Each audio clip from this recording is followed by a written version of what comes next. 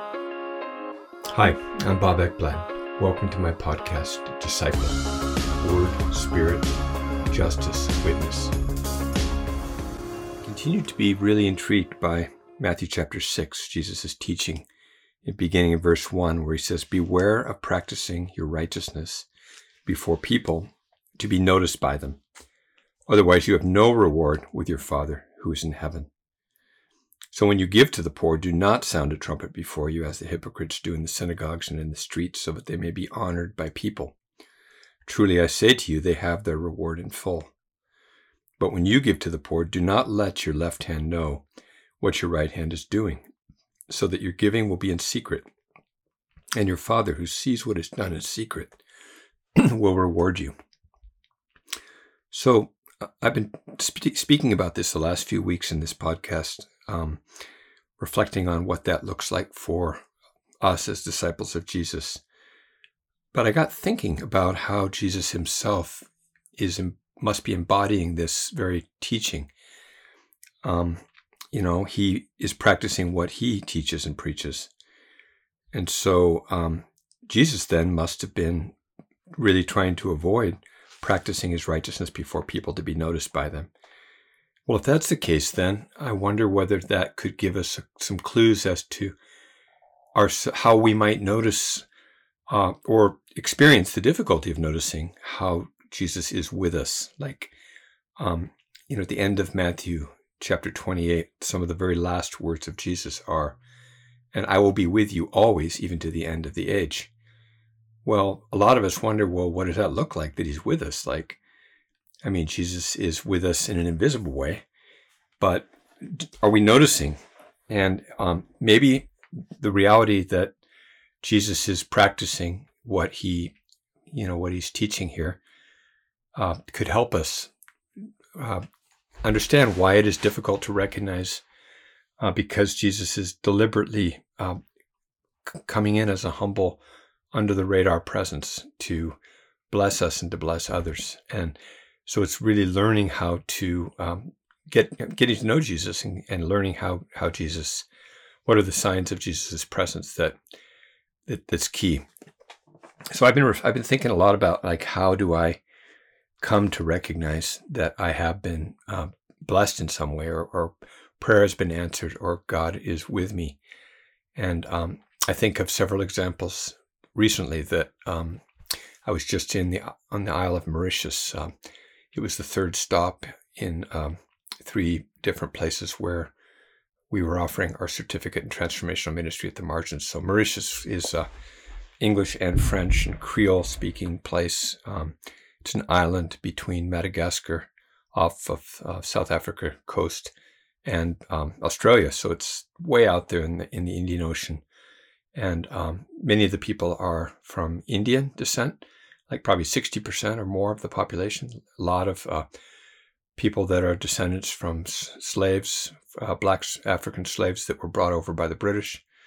The Indians were also indentured servants who were brought by the British. And then you have Chinese people, and it's a really multicultural place. So anyway, I was offering the third module to that group, a third module of our certificate in transformational ministry at the Margins. And Gracie and I had done the first 2 during COVID through Zoom with this group of like 7 Mauritian Presbyterian pastors, really sweet people. And anyway, they were hosting me. I was staying in like a parish house right beside a church in the north end of the island, this beautiful place. And I had to learn how to drive on the opposite side of the road that we normally drive on, the British style. And I was given a car, and every day I taught from, say, 9 a.m. till 2:30 or 3,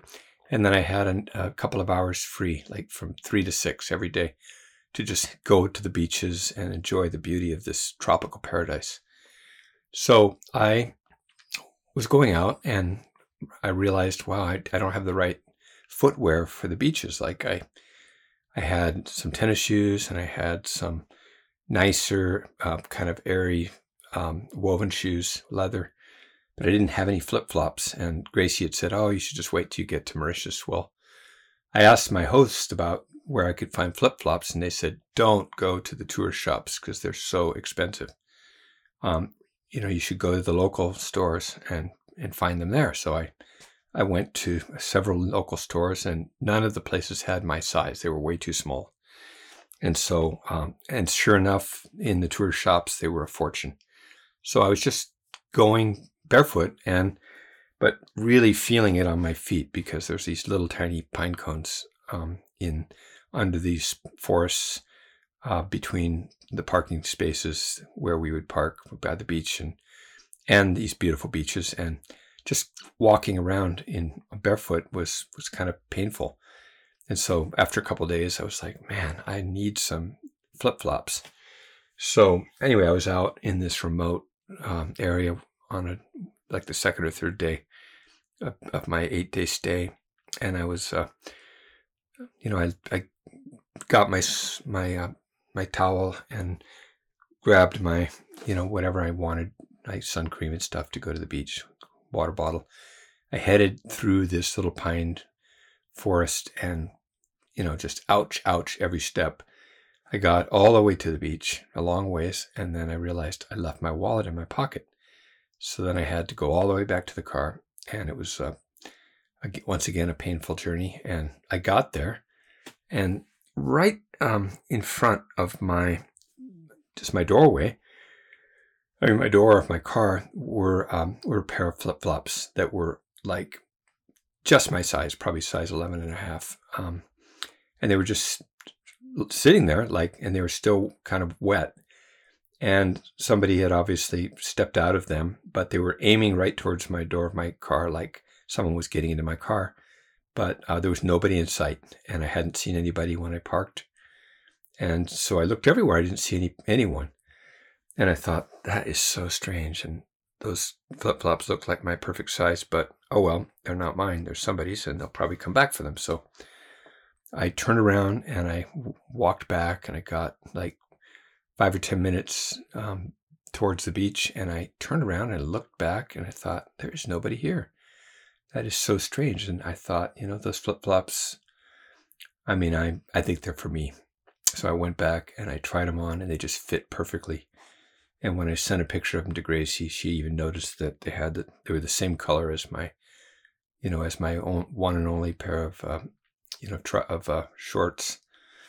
And so I received them as a gift and felt like this was maybe an example of kind of the humble way that God blesses us without clarifying that it's really from God, and with the possibility that that it was obviously these were probably just left by somebody, but there they were. They were my size. I needed them. They were right there by the door of my car. When I returned, there was still nobody around anywhere, and so anyway, my hosts, all the different, like these Presbyterian pastors, when they heard about that, they were just shocked. They were like, wow, that is super cool. And they thought it was like a sign of God's blessing. And so, the next day I went out and I took off, at 3:00, and I was walking down towards the beach, this time with my flip-flops, and I went to this really fancy resort on the beach to get a juice and a latte.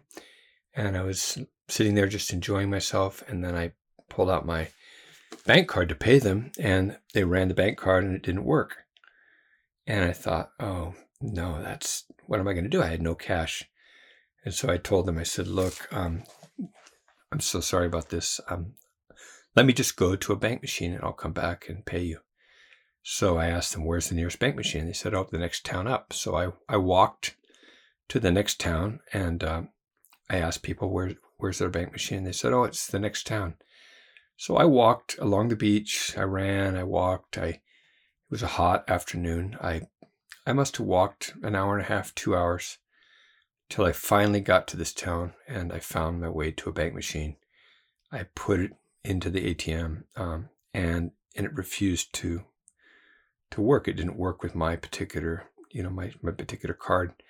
And so there I was without any possibility of getting money. And I needed to be back for a dinner I was invited to in 20 minutes. I was planning on taking some money and then paying a taxi, but I couldn't take a taxi. And I was like at least an hour and a half away from where I needed to go. So I was like, oh God, what do I do? Help me. And I thought, okay, I'll hitchhike. So I stuck my thumb out, and the first car that passed me pulls over, stops. A woman with her daughter. She says, oh, where are you going?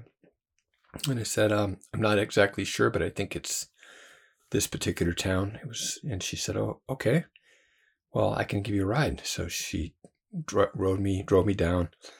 I got near to where I was recognizing some beaches and figured I was getting close to the church where I was supposed to go, but I wasn't completely sure how to get there. I knew I'd be able to find it once I got out of the car, but anyway, this woman was so friendly.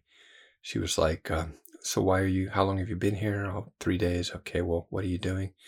Oh, I'm doing trainings for this group of pastors. She said, oh, are you a Christian? And I said, yes, I'm a Christian, trainer, theologian. I said, are you? She goes, no, I'm Indian. In other words, she was Hindu. And I said, oh, wow, okay. And she said, we're in the town now. Hey, you probably need some money. And I was like, oh, no. And she reached into her wallet or purse and pulled out all these bills. And she said, no, you take this. And I'm like, no, I can't take your money. And she goes, no, please, I insist. You don't have any money for a taxi, for water, for anything. No, take this money. And so she put all these bills into my hands, and there I had the money to be able to pay for my coffee. But anyway, so that was another thing that shocked my hosts. So there were two experiences of me being so blessed, and was that it was clearly not something that was directly attributed to Jesus, right?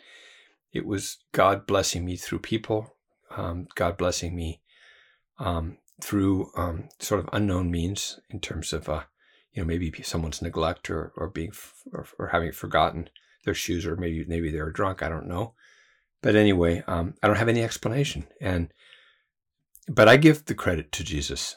And on the second to the last day of my time in Mauritius, I was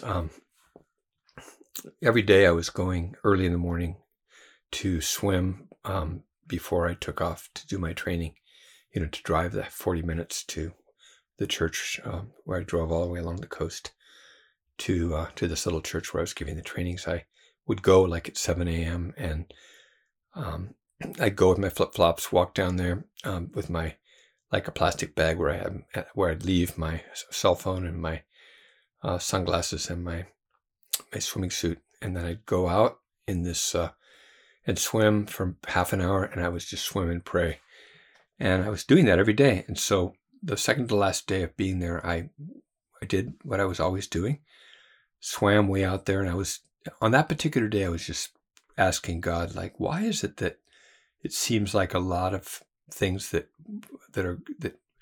headway that we make gets attacked? It's almost like I can see that the enemy is like a thief who comes to rob, kill, and destroy. And so many things that we've been about seem to have been sort of taken from us. And I was praying just about that. And when I came in from my swim and my processing, I came to my things, and there was only one flip-flop there where there'd been two. And I was like, oh no, how could that be? Here I was just given this incredible gift that I was just treasuring, of these flip-flops that were, by the way, quite nice ones, like pretty high-end flip-flops. And now there's only one of them left, and what am I going to do with one flip-flop? So I'd seen that there were dogs that were running along on the beach, like kind of stray dogs. And I thought, okay, well, there's probably a dog that found one of these flip-flops and took off with it. But I looked everywhere up and down the beaches, and they were pretty vast, these beaches. And I could see dogs, but no flip-flop in any dog's mouth.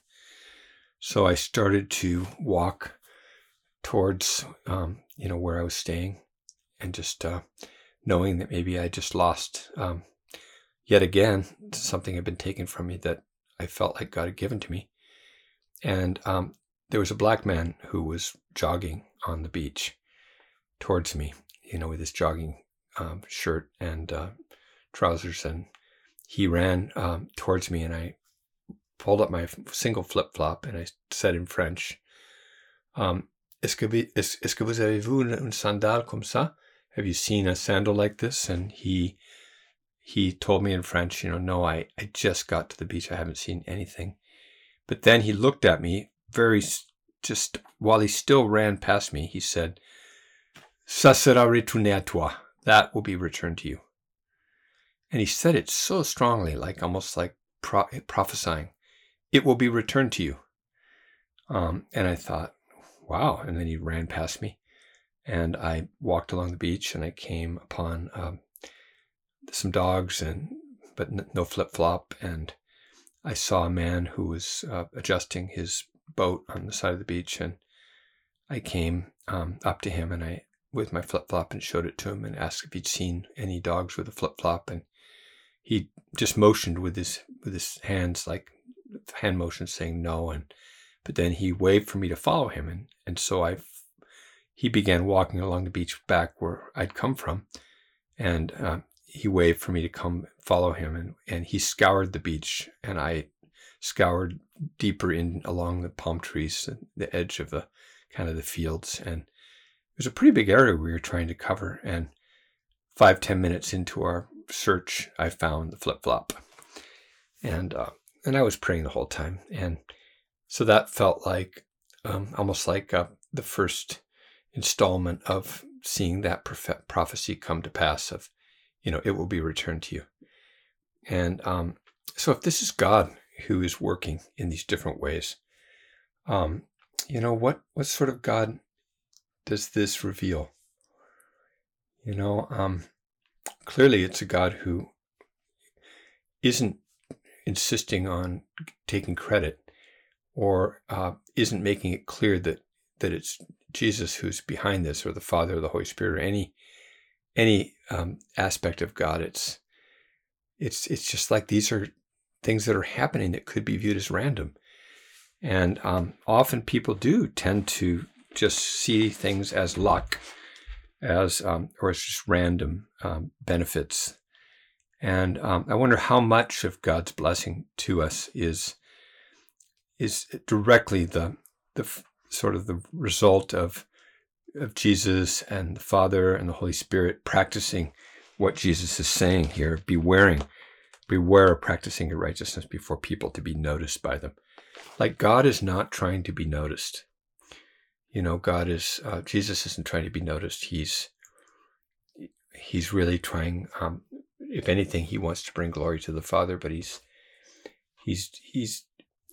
deliberately not doing everything he does in sort of an incognito sort of way.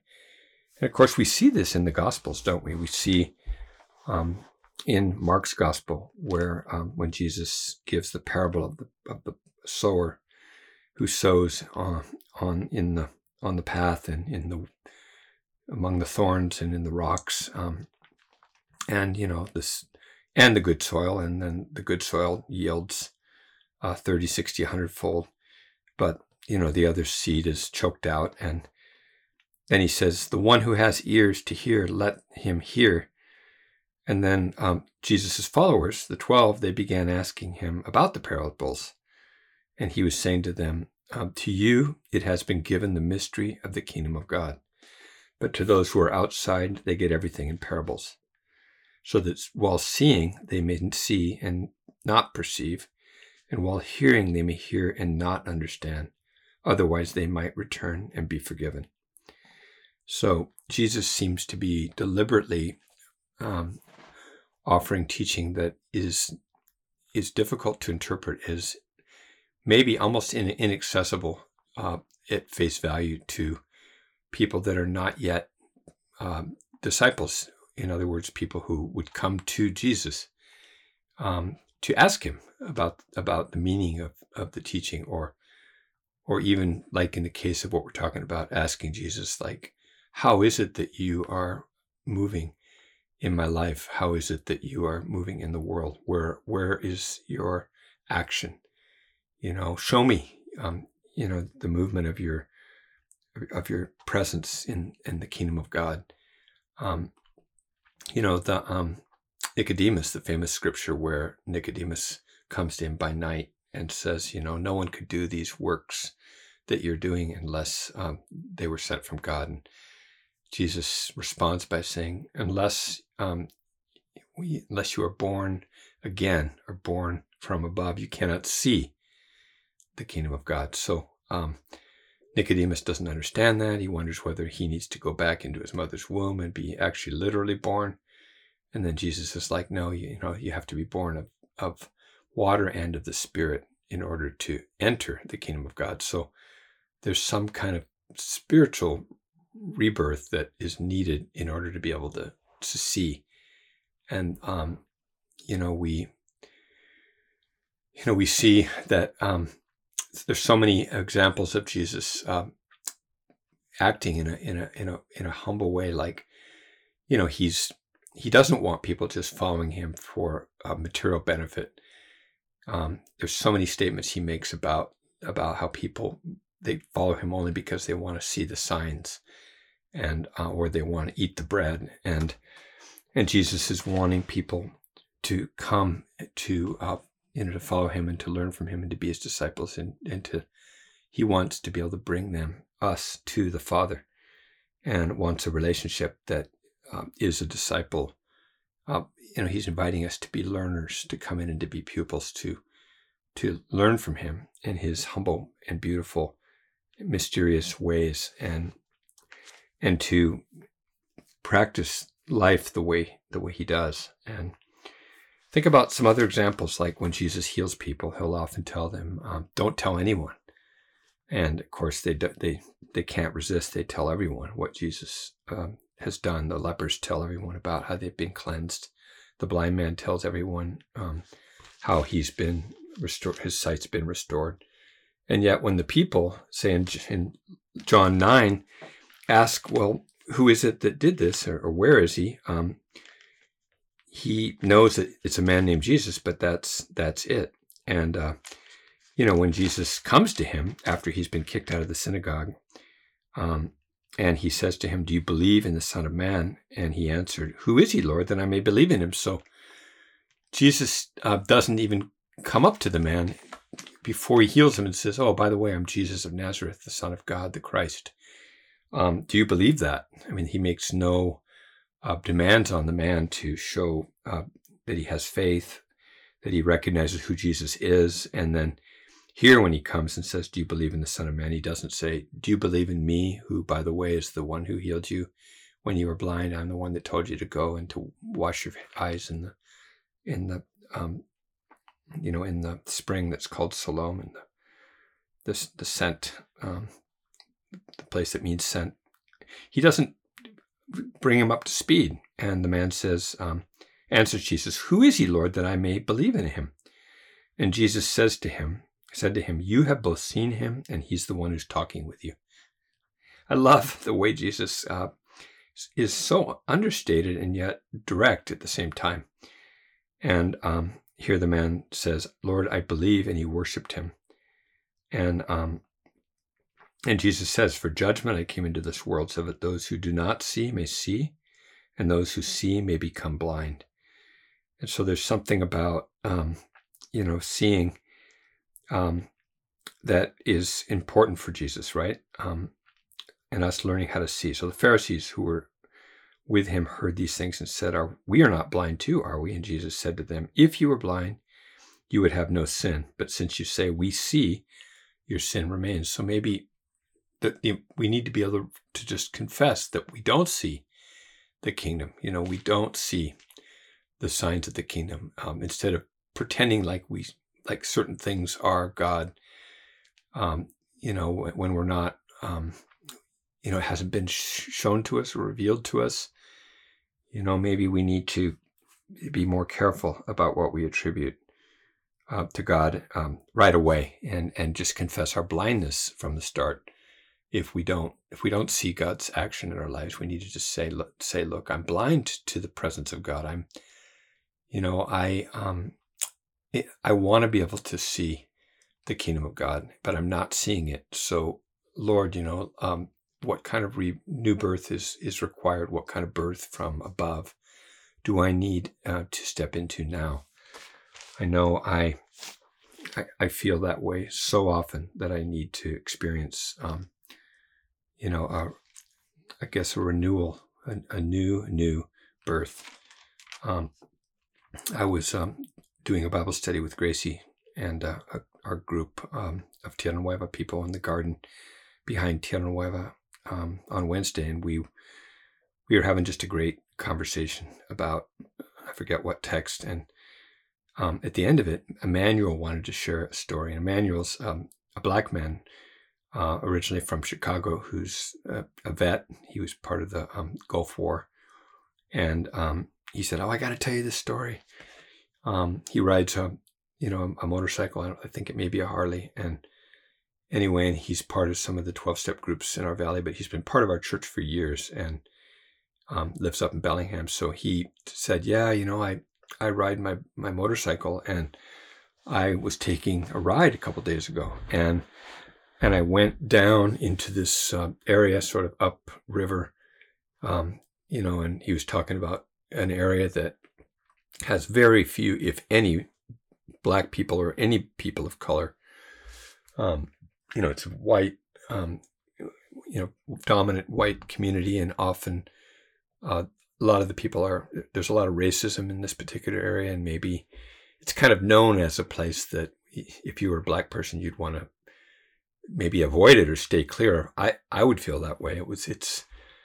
So anyway, he was saying, yeah, I was heading out on a ride, and I saw another motorcycle, and I kind of fell behind him a bit, and I was trying to be careful. I didn't want to go and be presumptuous and kind of like like pass some cars and act like it was my territory. We have to be really careful when we're in an area where we don't know people, because things can get weird. And I think he was basically describing just the awkwardness of being a black man in a predominantly white and redneck area. And so he says, so I followed behind, and then there was a cop that pulled behind us, the two of us that were riding our motorcycle, and we came riding in towards this area called Darrington, which is a really, kind of more of a redneck area that, so he was saying, suddenly I just started to feel really uncomfortable, and I realized I just wanted to get out, get off the road, and so that this cop, would just pass me. And so he said I pulled into this gas station, and plus I was out of gas. I needed to fill up my tank. So I got to found my key. I opened my gas tank and reached for my wallet in my, my vest, and my wallet wasn't there. And so I was like, oh no, I have no gas. I'm in Darrington, and I'm out of gas. I don't have enough gas to go anywhere, and I have no money. And so he said, I went into every pocket of first I thought, I must be in I remember putting it in my inner, vest. And so he said, I took off my coat, and I reached into my inner vest, but it wasn't in that pocket. And then I remembered, I'd left it, in my apartment, and oh no, what am I going to do? But then I checked all my pockets just to be sure. And before, I dared to ask these people that were getting out of this big F-150 Ford truck, he said, I came up to them and I said, sir, excuse me, would you be able to help me fill up my tank with gas? Because I don't know what I've done. I left my wallet at home. And he said the guy and his girlfriend or wife or whatever, these white guys, they just pulled out and kind of waved a $20 bill, and like this is all they had. And they went into the gas station, and then he was just like, God, what do I do? what do I do? Help me. And he said, right then, he reached into his pocket and there was his wallet. And he said, it was just crazy. He knows that he didn't have his wallet. He checked all of his pockets, but there suddenly when he said, God, what do I do? Help me. And he reached in his pocket and there was his wallet. So he said, then he filled up his tank, and then he suddenly felt really self-conscious, like thinking, okay, well, the people inside the gas station who'd gone in there, maybe they noticed that he'd filled up his tank. And so they would be wondering why it is that he was asking them for $10 to fill up his tank. And so he said, I waited there for them to come out, and I was going to offer to fill up their tank with gas. But I waited and waited and waited, and they never came out. And so then I just took off and I rode home. But anyway, that's another story that I think fits this really incognito way where maybe your left hand doesn't even know what your right hand's doing. I mean, is that Jesus practicing this kind of care for us where he's not getting any obvious credit? I want to believe that it is. And I feel really inspired to really learn from Jesus. Jesus says, come to me, all you who are weary and heavy laden, and I will give you rest. Take my yoke and learn from me. For I am gentle and humble in heart, and you will find rest for your souls. Or he says, my yoke is easy, my burden is light, also in there. But he says, I'm gentle and humble of heart. And I think that gentleness and humble of heart is manifested in the way that he operates towards people. Like Jesus wasn't like I tend to be, a people pleaser in a way, or someone that just wants people to be able to receive a benefit and to be blessed. And I mean, he's far more of that than I am. Than any of us can be. He's pure love. But that love is under the radar oftentimes, and it's humble. And how do we practice a love like that? And, Jesus himself must have been practicing exactly what he was teaching that we talked about last week in Matthew chapter 5, where he says, that we don't want to hide our light under a bushel, right? But he says, you are the light of the world. And Jesus is described as the light of the world. He says, I am the light of the world. So a city on a hill that cannot be hidden, nor does anyone light a lamp and put it under a basket, but on the lampstand, and it gives light to all who are in the house. So let your light shine before people in such a way that they may see your good works and glorify your Father who is in heaven. So Jesus was shining his light before people, but in such a way that they would see his good works and not glorify him, but glorify his Father. I mean, that's what Jesus says. I've come to do the works of the one who sent me, and Jesus is about glorifying his Father. And are we operating that way? Are we doing our works in such a way that the glory people see what we're doing, but they glorify Jesus, or they glorify the Father rather than glorifying us? And what does it look like to learn from this humble of heart Jesus, and to be shining brightly as lights in this dark world, but in a way that is not, public, in a way that is giving glory to us, or making our names great, but is clearly making the name of Jesus great on the earth. So I just leave us with that question once again to contemplate.